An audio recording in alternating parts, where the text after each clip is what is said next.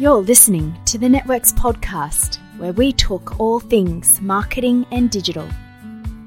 I'm your host, Lisa Ma, and I'm part of the team who run the face-to-face Networks events across Brisbane, Australia. We're now bringing this great content to you, the listener. Each episode is a live recording of a past panel discussion, and so if you like what you hear, the magic of these events is still being in the room and making connections in person. To check out when the next live event is on, visit networksevents.com.au or find the link in the show notes. In this episode, we have a juicy conversation on content marketing hacks, evidence-based content strategies to increase your website traffic. Make sure you stay listening to the end when we cover off the panel's final top tips. Happy listening.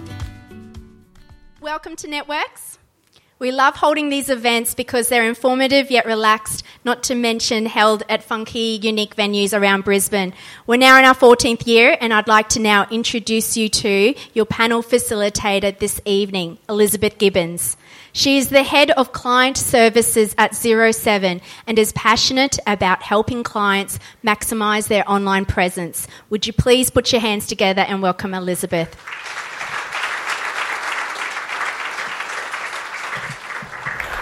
Thank you, Lisa. Oh, full house this evening, guys. It's a bit exciting, isn't it? So first up, I'd like to introduce, coming all the way from Brisbane, we have strategist, producer, social media manager, and QT lecturer, Alicia Barr. Come on down.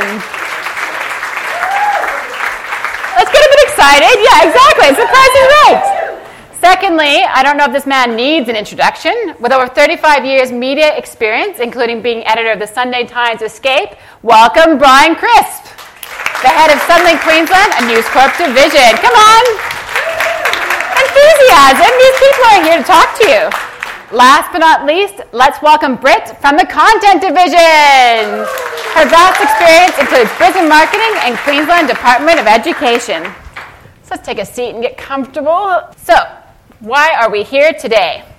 Well, let's have a look at our slide. Today we're going to be really hands-on and bring some great case studies and examples of how we can all use content better in our strategies. We're going to cover some tools and tips to analyze your audience. We're going to go over some content calendars. Hopefully some you can do it tomorrow SEO tips, how to amplify your message, measuring success and reach, and lastly, if we have time and everyone behaves, we'll get to content shock. So let's get it started. So first question, why is content marketing still relevant? Oh, holding slide in the back. There we go. Why is content marketing still relevant? Let's start there. Sure. I don't think it's ever not been relevant, and I don't think it ever will not be relevant. I feel like content marketing we've always done to some extent. It's just that now we've labelled it as content marketing. And so I think it's a value add and a big extension of our products from whatever we're selling. So I think people aren't just happy with buying stuff anymore. They want an experience or some sort of extra element to it. So I think that content marketing really adds that extra value. And I think depending on how well you do it, depends on how well people receive your products and your story. Cool. I think people are more comfortable now getting to know a brand, getting to know what a brand stands for and what its values are. And we all talk about, paddock to plate, and we all talk about wellness retreats and stuff like that. It's all a reflection of how we want to live our lives. So in telling the story of how a brand fits into your life, it becomes relevant to you. And it's relevant because 32% of every marketing budget is now spent on content, so that keeps me in a job. It's interesting that you said about the paddock to plate thing, Brian, because yesterday I was at Gelato Messina, no telling, and in-store content there, which is really normal and has been around forever. They had, the making of all of the gelato and all the other ingredients, and then they're like, go and see more over at YouTube, and I was like, okay, and there was so many great things. So yeah, definitely, it's always been there, but now it's playing more of a part in our lives. The other thing is, for some brands, it's not relevant or it's not right. So really, just like all other forms of advertising and marketing, content marketing comes down to your strategy. And there's always many ways to do it. So it's not like content marketing is the silver bullet. It's not like TV ads are, but just like you could say, is TV relevant? It's relevant if it's in your strategy and if it's right for your customer. So I guess that kind of brings us to our next question, which is traditionally content was edited. It was tailored by news editors. There's a lot of people involved in the process. Are new platforms the new approach better? Anyone can start. You guys can jump in. You can fight. You can sort it out. I think new content platforms have just provided us new ways to connect with people and to connect with different audiences. The traditional news approach was great, and it's still great to get through to certain audiences, but then you look at video content, and I mean, arguably news has also approached that area as well.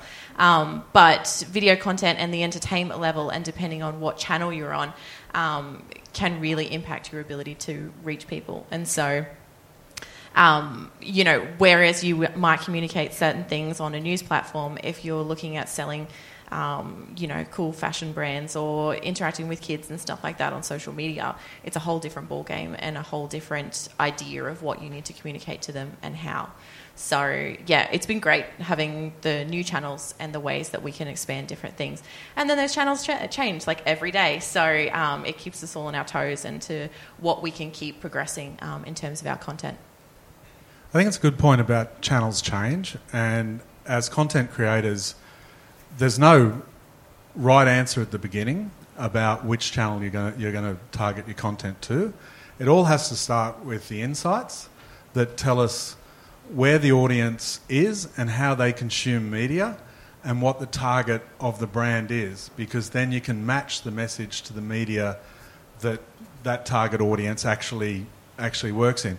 I'm part of News Corp, and at the moment newspapers are really lucky to be part of a resurgence in the trust factor. You know, if you look at the New York Times and how its coverage of Donald Trump has actually lifted circulation. People are buying the paper again. People are digitally subscribing to the paper because they trust what the message is. And that's kind of working for us in the point of view of brand messages. So when Facebook had to apologise for their breaches, they did it in newspapers. They did it in traditional newspapers. When KFC ran out of chicken in the UK, they apologised in newspapers because that's where the trusted audience is.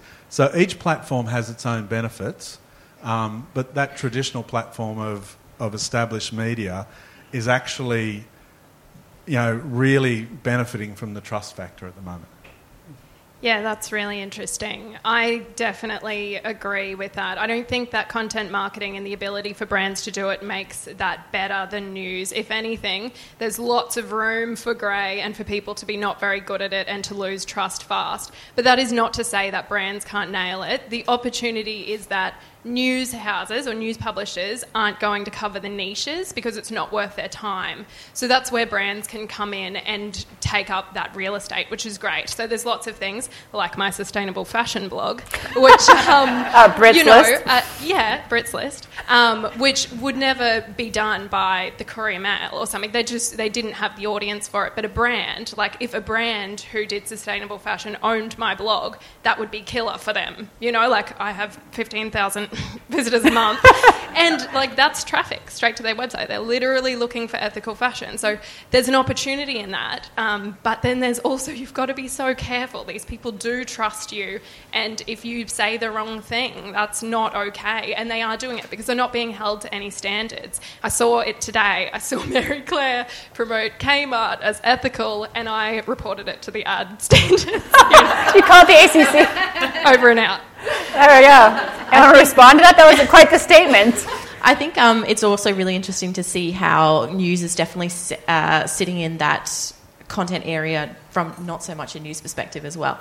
Like, I don't know if any of the room likes Married at First Sight, but I'm kind of devastated. I think there's some math fans in the audience. We can't watch it right now.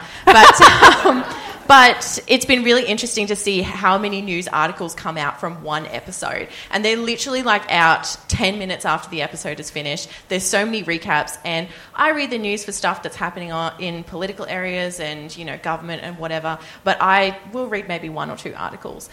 But I will read everything that happens about maths. Literally every article out there. I have to know what's happening. Was there some weird look that someone gave someone that means this? And it's really interesting to see how that's just become such a content powerhouse in terms of reality TV moving over into news, and how that's sort of progressed there. Good point. So I think, Brian, you've already segued us anyways to talk a bit about identifying audiences and tailoring content to the audience. I know you've brought an example along. Care to share? Thank you. Here's one we prepared earlier. Look, exactly. The part of the business I work in for started 3.5 years ago, and Mahindra was one of our first clients. You may or may not know the name Mahindra, but it's the world's biggest tractor manufacturer. It's an Indian company worth $19 billion. And they came to us and they sat in our boardroom and they said, we want to be where Hyundai is in 10 years' time. It took Hyundai 20 years to get where it is today. They have great ambitions. They have just brought out this XUV 500. They're bringing a refresh of it out in the next couple of months. They asked us, how do we market it? How do we tell that story? Now, we did what we do. We got behind the wheel. We had a drive. And look, it's not a great car. You know it's the podcast now, right? Yeah. But it will be a great car. Mahindra has bought Pinafera, which is the Italian design house that designs all the great cars that have ever been made. This car will get better and better and better. So we looked at it and we decided, how do we tell their story? Because you can't say that it compares to a Hyundai. It doesn't compare to a RAV. It doesn't have a 5-star safety ANCAP rating in Australia. It has a 4-star rating. So what we did, can I have the next slide, please? We looked at what's the story behind them, what makes them different. And it's a company that's owned by Anand Mahindra. Anand Mahindra is an industrialist in India. He believes that the only way he can change Indian culture is through the education of women. So he pays personally for 10,000 girls to go to school in India every year. In India, in regional schools, there are toilets for boys, but there are not toilets for girls. Girls go to the toilet in the river. Anand Mahindra has built 4,000 toilet blocks for girls. He believes that educating women, young girls, is the only way that India can become an enlightened country. Next slide, please. 75% of the decision-making about who buys an SUV is made by women. So if you tell that story to women, they will automatically consider the brand. So we looked at who buys SUVs, it's women. So we found a story that is appealing to them. Now, when they go into the showroom and get behind the wheel, they may not like this model, they may not like the next model, but eventually they will like the model and they will believe that this is a good car company. And that's how you match the story to the brand. Because at the moment, and what we do is we have Cars Guide in our papers. So I gave the Mahindra to Paul Gover, who's Australia's best car rider, and said, tell me how you would review it. And said, okay, we can't publish that. But we sent his review to India and we said, this is what Australians will think of your car. You need to improve. So when we started working with them, they were our first client. So can I do the next slide, please? When we started working with them, only 6% of Australians knew who they are. Today, 37% of Australians know who they are. They are now getting dealerships in metro areas in Melbourne. They've got one in Brisbane. They've got a couple in Sydney. When that figure reaches 65%, the marketing will change to become, 7:30 at night TV ads, because they'll have reached a market space where they can tell their story. But it's about finding the story that can influence change and finding the audience. So that's kind of how we do it. Anyone want to add about audience? Little bit. Oh, I was like, oh, someone put their hand up already. More on the story. I guess you haven't read the Mark Ritson blog about purpose versus profit that came out like last week. But it's really interesting. If you are going to own a story, which is great, but you have to stick by it and not when it comes profit versus purpose. You can't choose profit then because then you lose all your brand trust. So yes.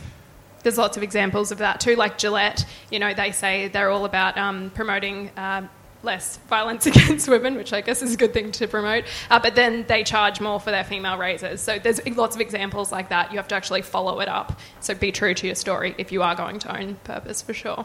Is it faster than a tractor? Is it faster than a tractor? It's faster than a tractor, yeah. Score, win.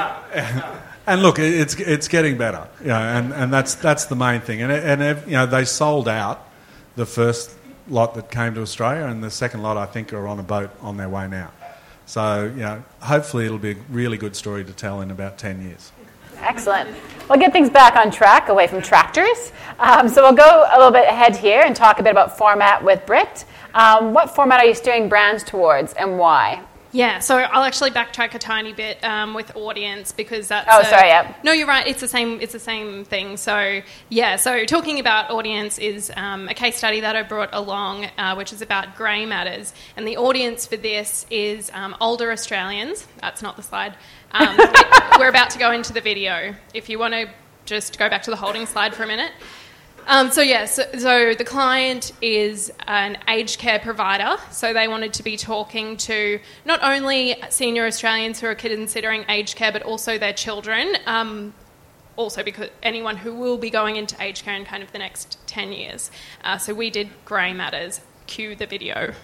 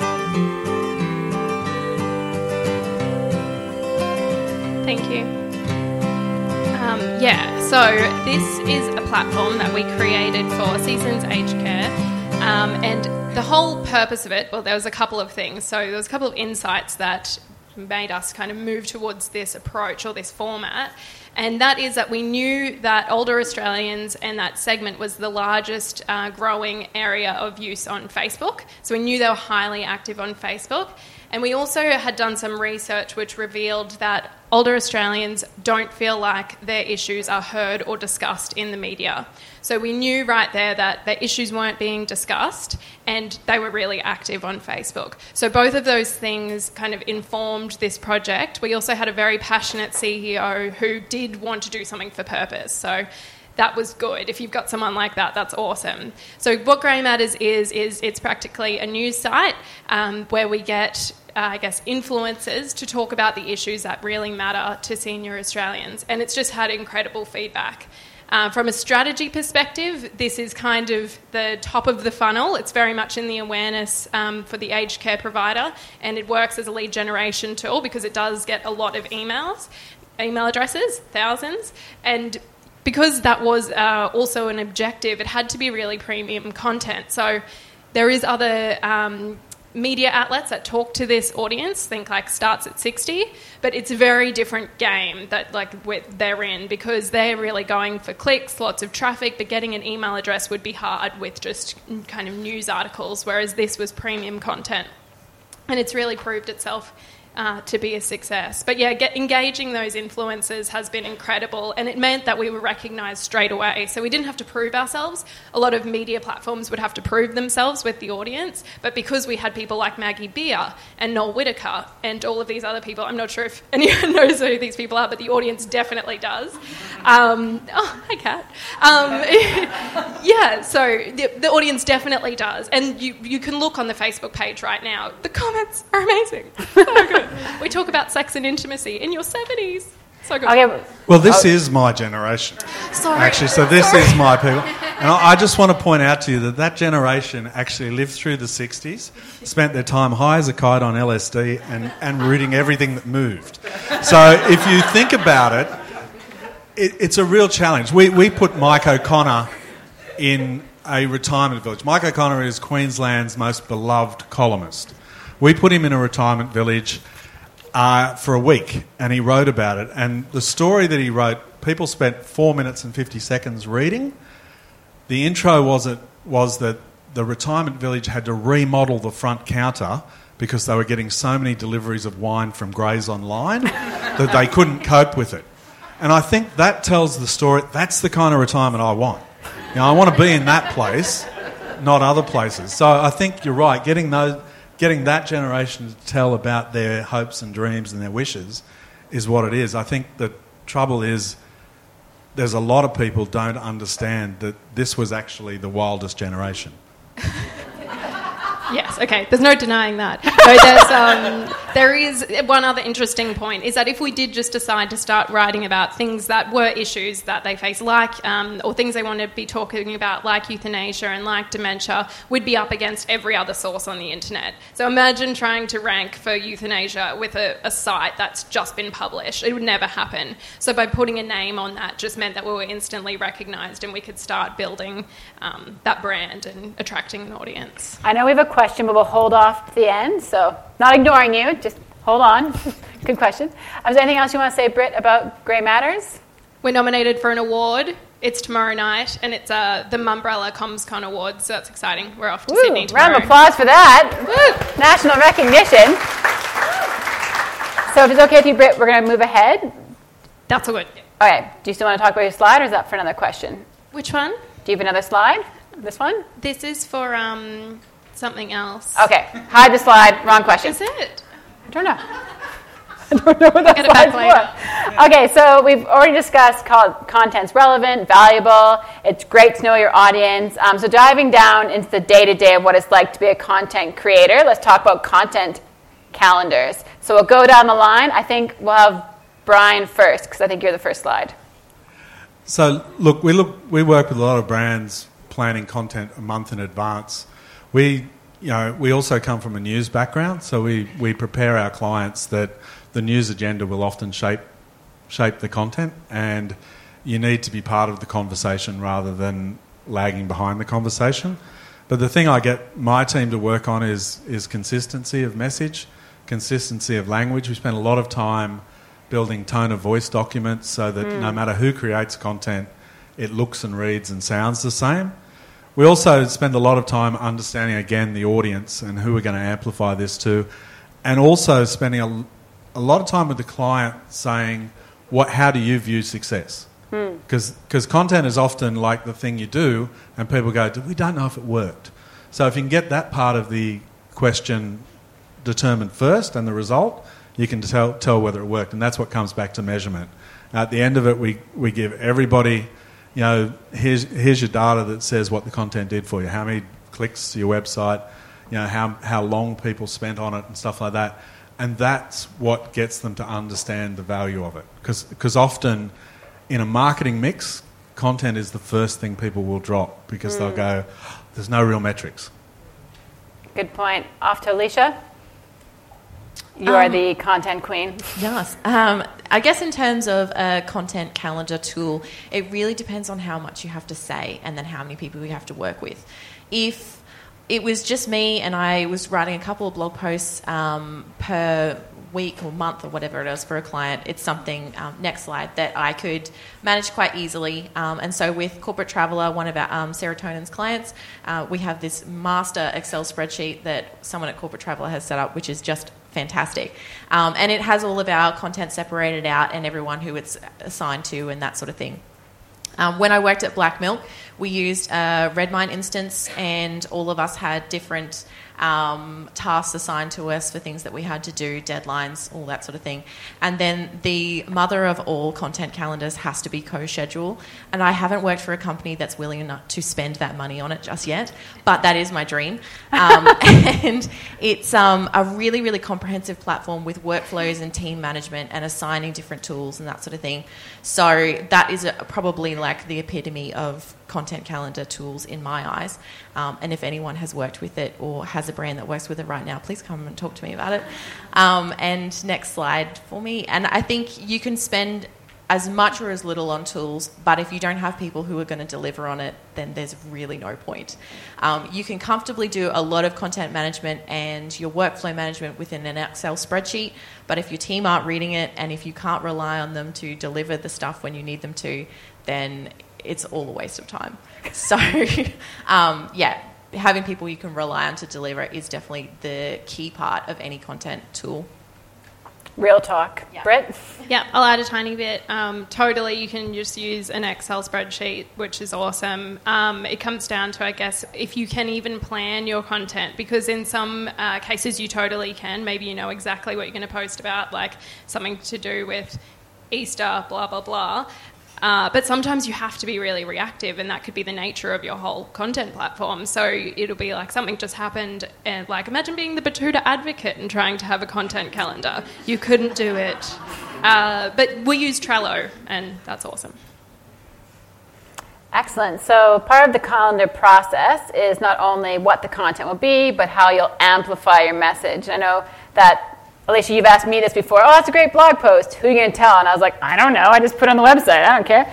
So am I correct in thinking the content is only as good as how you amplify it? Let's start with you, Britt. Yes. Oh, okay. For sure, boom. Definitely. They used to say, build it and build it and they will come, and that was about websites. It was like, I put my website up, now I'm waiting for the traffic. And then they're like, no, you have to do content. And so then people did content, and they're like, they're still not coming to the website. Of course they're not. You've got to amplify your content. You have to put it out, whether that's through your owned email assets or through your socials or through network, which is really cool. And there's a really great quote, which is, an ally in creation is an ally in promotion. And this works mostly in B2B, and it's pretty much, if you're going to write a tips article, for example, ask 10 people in your network for their top tips, because they will all share it, and all of a sudden you've got this huge network. So for B2B, that is gold. Even if it's not tips, even if you're writing anything about anything, get someone's opinion and they're going to share it to their network. So that is awesome. It's not so relevant for B2C, but because Facebook has such great interest targeting, it is a really a cost-efficient way of getting your message out there. Anything to add, Brian, before we go to Alicia? She's got slides. You do have to pay to play. And you get in front of as many people as much money you have. I have to pay Google. Yeah. No, you have to pay Facebook at least. Oh, pay Facebook. Okay, different maybe person. Google yeah. as well. So we'll go on to Alicia, who has a case study about amplifying your message. Sure. I think if you get to a point where you're not bothering to amplify your content, it's kind of like shouting your achievements in an empty room. And no one's there to hear it. No one cares. And so what's the point of us doing it? When I worked for Sylvia P, which is a kids' activewear brand, or if any of you have done gymnastics as a kid, you probably know who they are. But they had a whole different range of customers. So they had their practice wear, which is more like your normal athletic wear. Then they had the wholesale customer for that. They had a team wear end customer, which was the ones who actually wore their competition leotards. And then they had the teams as well. So there was a whole different range of audiences that we had to talk to, and then within that we also had a blend of whether we were talking to the mother or the child, because mums set up Instagrams for their kids, but obviously there weren't always the kids chatting on it. Sometimes it was the parents. Usually you could tell by the level of spelling as to whether or not you were talking to the kid. And next slide for me. And so we had to figure out what we had to say to these different customers. So there was, obviously the brand story was a big one across it. So it was a company that had been around for about 20 years, and they had come out of Sylvia Pete, who's actually a person, needing uniforms for her daughter for doing gymnastics, and everything was really boring. And so she picked up a sewing machine and some fabric and started making something. And so they manufacture in Brisbane as well, which is fantastic. So there was lots about the manufacturing story. And then for collections that we had to talk about that to the end customer for practice wear as well as the wholesale customer. So there was a whole different range of messages and stories that we needed to tell those different audiences. Next slide. And so in terms of how we reach them, there were a bunch of different tools that we used, and we used all of them very differently as well. So when we were looking at more of the B2B customer for the wholesale, it was a lot of lead nurturing and telling them the right story and the right messages at the right time. But when it came to the likes of our end customer, the mums wanted to know information about how, they were manufactured and whether or not they were made in Australia, whether they were ethical and all these sorts of things. And then the kids just wanted to know that they were going to look really cool.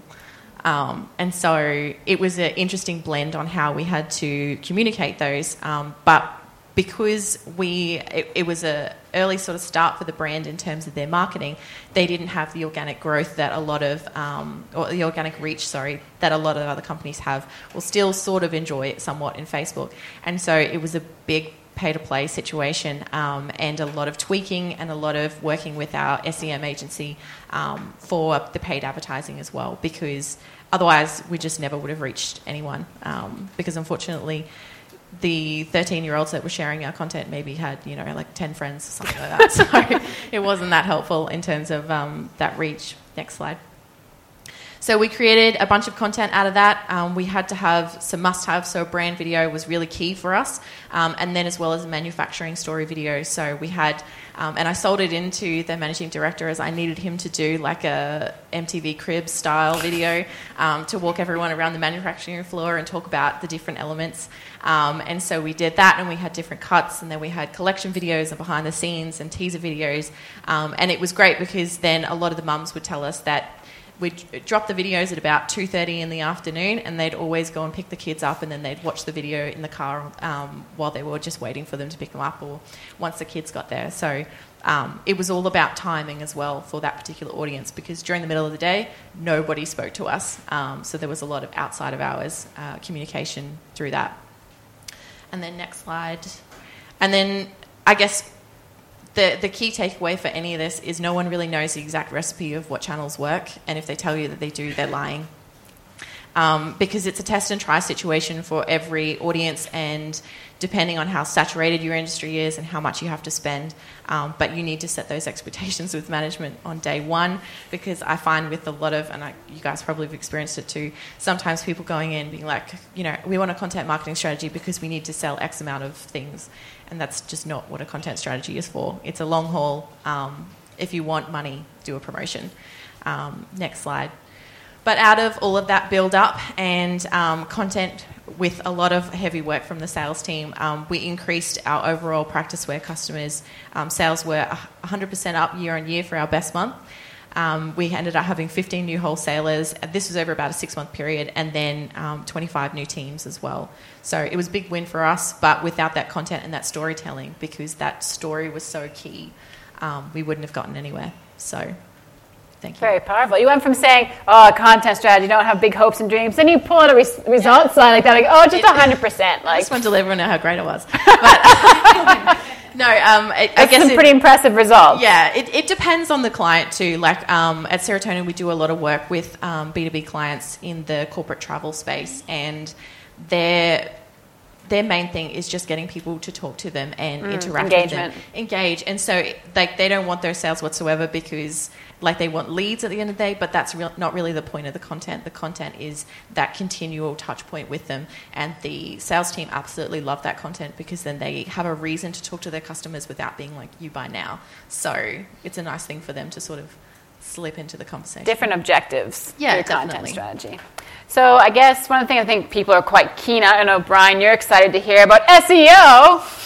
and what we can do to make Google notice us, because I guess I'm one of those people who's like, I post a blog post, like what else do you want from me? But apparently there's things I could be doing better from an SEO perspective to get my content noticed. So we're going to pass it down to Britt.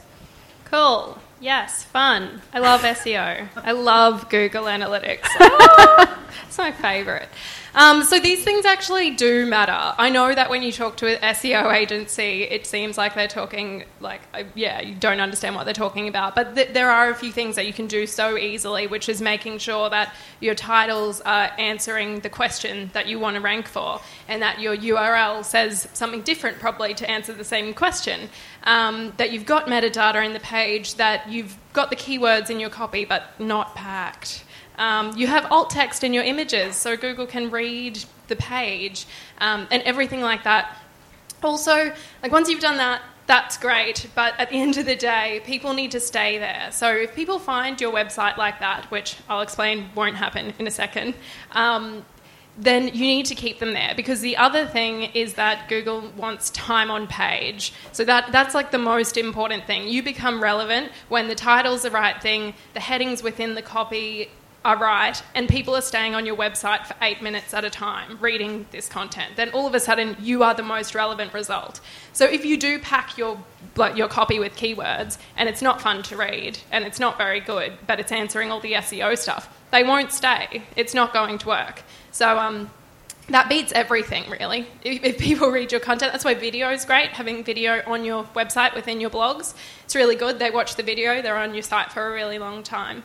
So that's really good. Some examples for if you've already done your blog and now you want to go back and like optimize it for SEO. Great idea. So you can do that, and some examples are with Stake School, which is a platform that we manage. We noticed that one of the blogs was ranking really well. It was this is just one example, but there's lots. But it was like, should you freeze beef? Actually, that should probably cue my old slide. Is that okay? Can you cue the one we neglected back in the day? Sorry. So there was, should you freeze beef? But I realised when I went to Google Analytics and I went to Search Console that people were actually searching, should you freeze steak? So I was like, oh, okay. What they're really looking for is, should you freeze steak? And they're finding my article. So then I went and changed it to should you freeze steak, and now it's doing just way better. So it was already doing well, but now it's doing way better.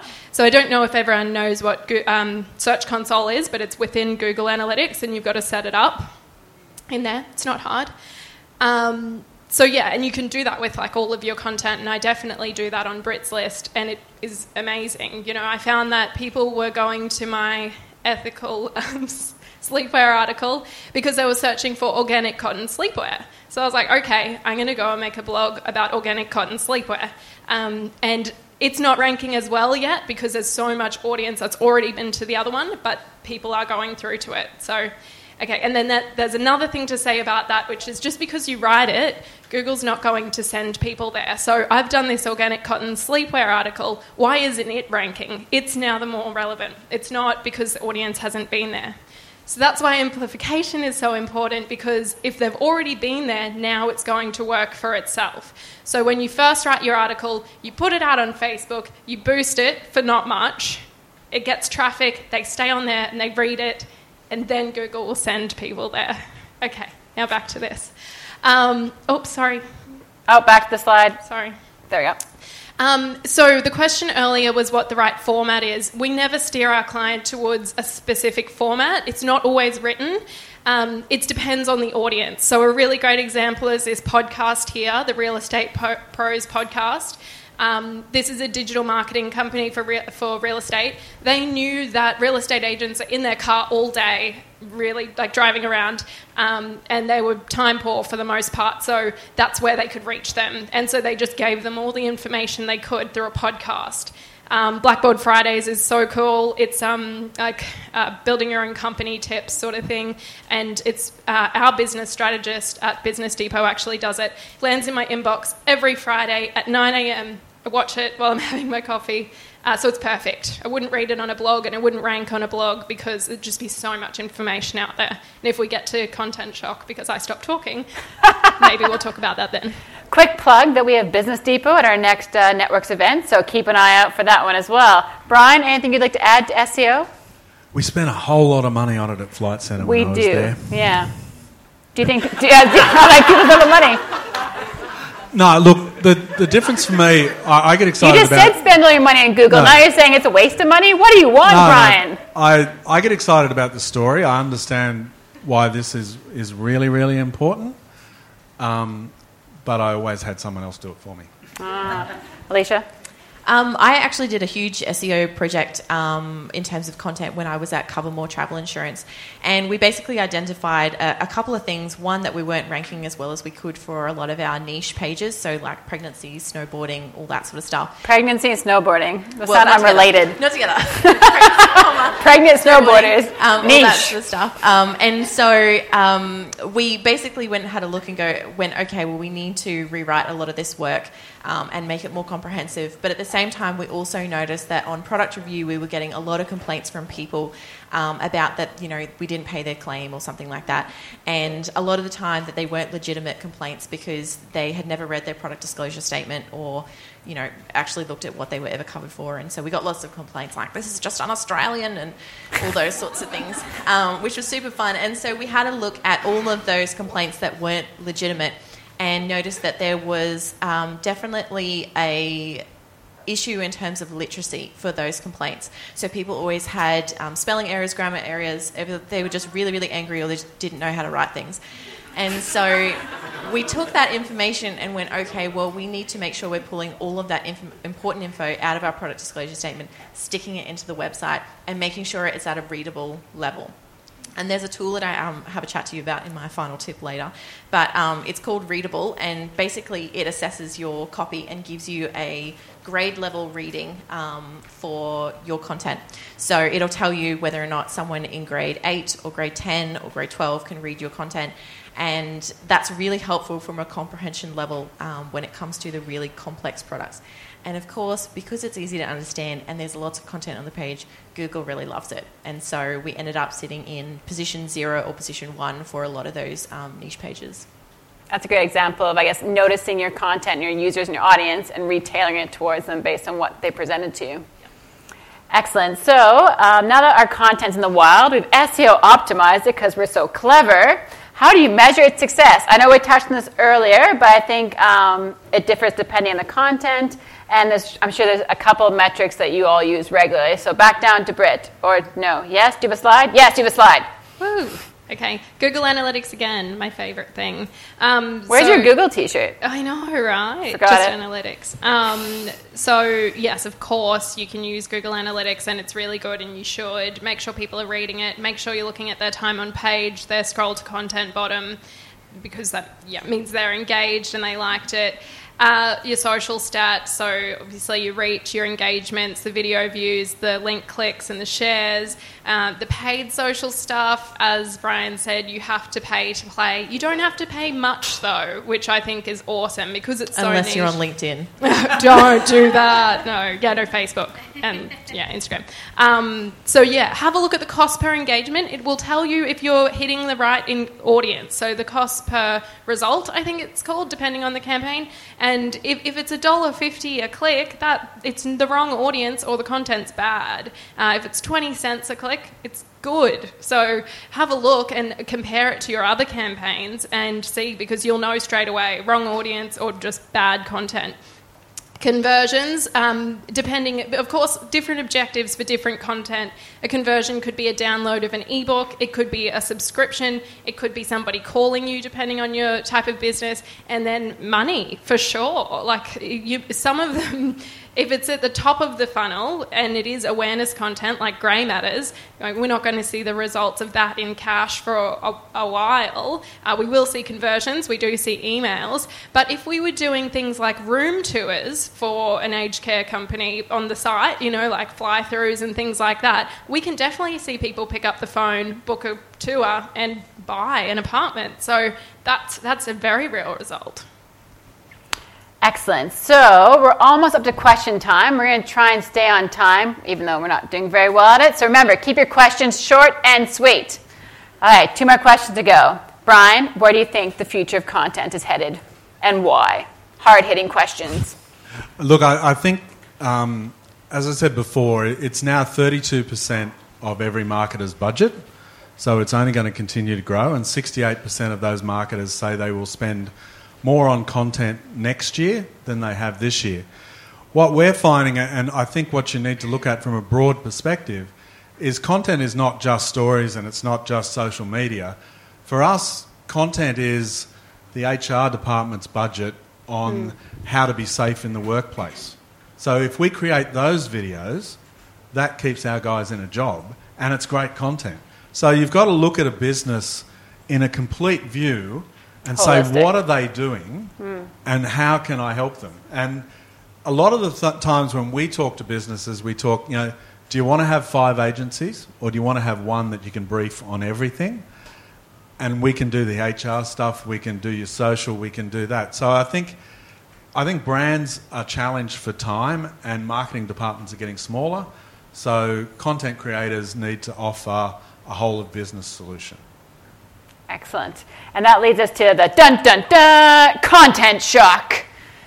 Tell us more, Britt. I'd never heard about this till recently, and I'm trembling in my dress.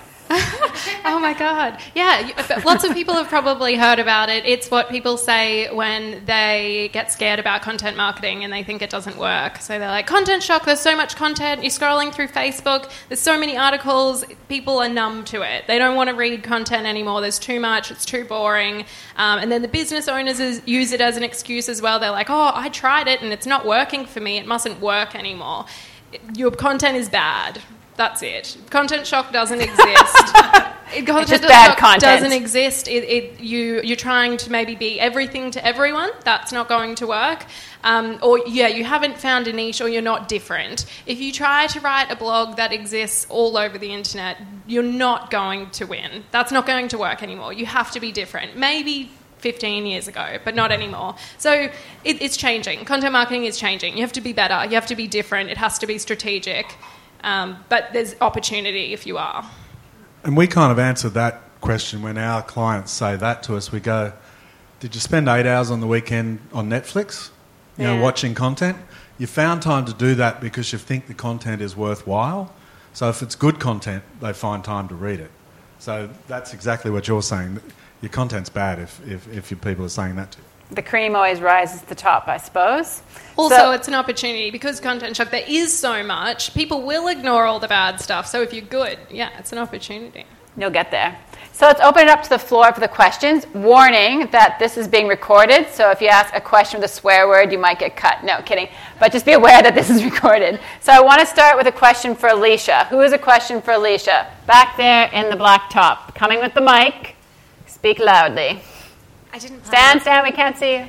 Hello, everybody. My name is Georgia. I'd love to ask this more generally, if that's allowed, rather than just of Alicia. I work with an agency that both pitches external content marketing and also we take on clients who are interested in content marketing on our owned platforms. And Brian, I feel like you did touch on this, but I feel like a really pressing issue with content marketing at the moment is disclosure. And I'd love to hear each of your opinions on disclosing content marketing articles or blogs or That's an excellent question. Who wants to tackle it first? Look, again, it comes back to if the content's good. We're doing stuff for Tourism and Events Queensland at the moment, and it's being written by Michael Rowbotham, who's Australia's most successful crime writer. It's being written by Nikki Gemmell, who wrote The Bride Stripped Bare. You can say it's commissioned content, but it's still fantastic content. And that's the thing. People don't have a problem with that. How we pitch that to brands and that, we just say, I just often walk in and say, look, you tell me what your biggest problem is, what your boss is giving you the biggest hassle about, and let me try to fix it with content. And that usually opens the door, because if you can fix one problem for someone, they'll let you do everything else for them. But do you disclose it? Yeah, we disclose it all the time. Yeah, it is what it is. It's paid for. You mean disclosure by saying, like, this is sponsored. Is that what you mean? In so many words. Yeah, sure. Yeah, I think it's totally fine to have sponsored content. It just has to be really clear. That's the thing. And I don't think as a consumer, as a reader, that you care. I don't know how you feel. I don't mind if it's good and if they are respecting my eyeballs, which is so important. So, you know, they don't put key messages all throughout. If they do, I won't read it, and then that campaign won't be successful. So hopefully they won't do it again. I haven't done a lot in the sponsored content realm. Most of the stuff that I've done in terms of a wider reach or news has been more PR. But I would say it just depends on how useful that content is to someone.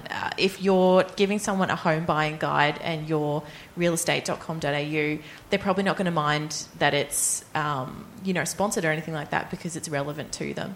So I think depending on your targeting and how you go in terms of your amplification, people who want that content aren't going to mind, but I think always disclose it.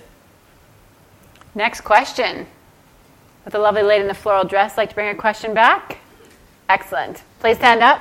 Mic's coming. Hold on. So, Nina, Oh, 1 second. am I loud? I don't It's for recording, yeah. Great. I'm Nina. I'm from CanStar, Australia's largest financial comparison site. So, interested in Grey Matters, I guess. Understanding that you had a lot of people sign up for email to receive emails, how did the content focus shift then from the website through to how you would then communicate via email? Yes, really good question. So, as I said about respecting eyeballs, we treat all of the data that we take with respect, and also there is laws around it as well. So we have to be very clear about what we're going to do with their data. So we say they're signing up to Grey Matters and they may be contacted by Seasons Aged Care. We're not contacting them through Seasons Aged Care yet, but we may use their data to say to retarget them. This is too much information about my client.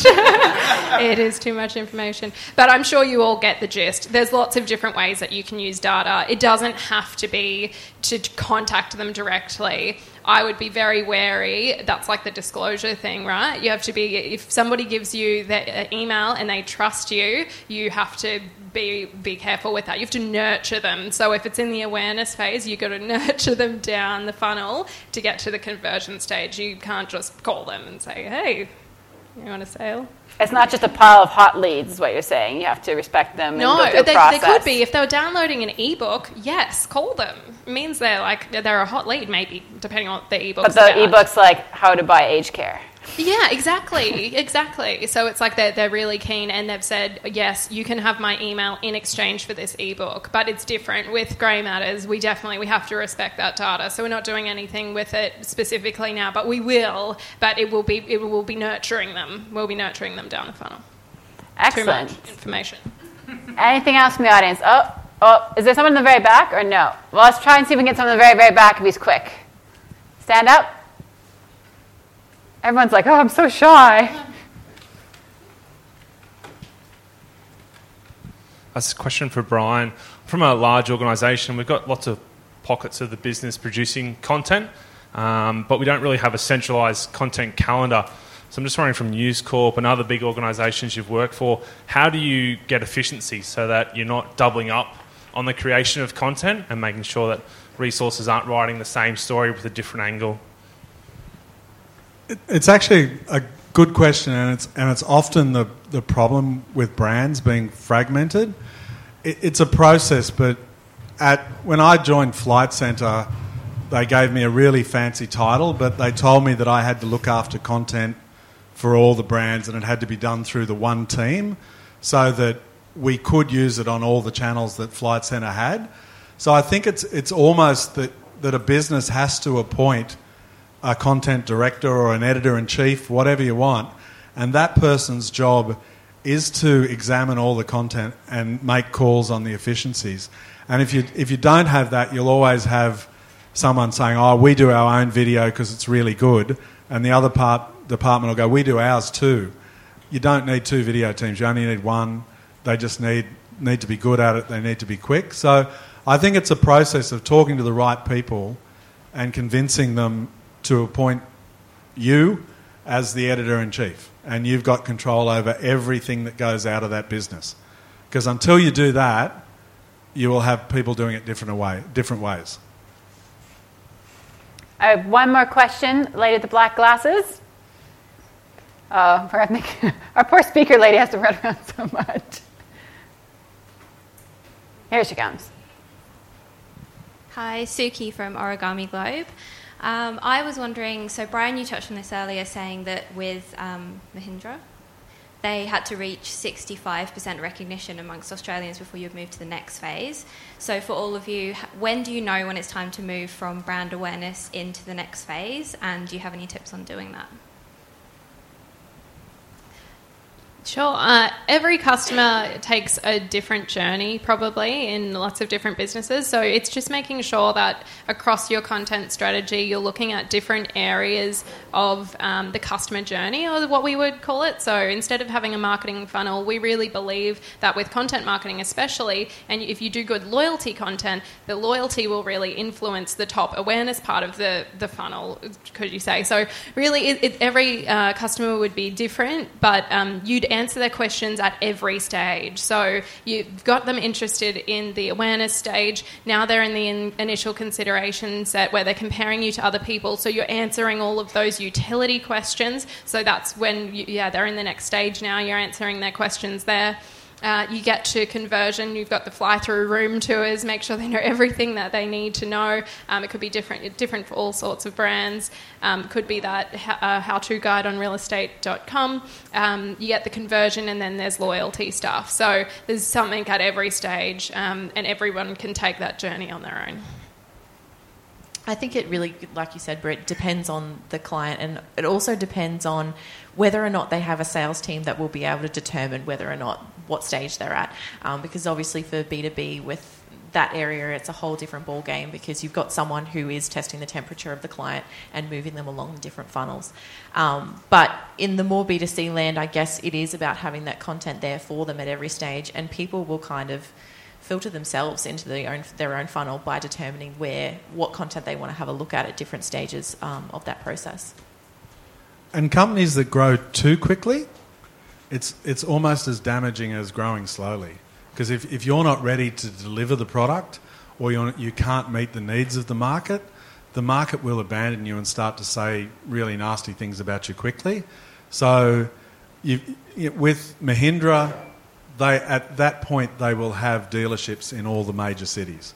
So they'll be able to cope with the growth. They'll be able to cope with the demand when it happens.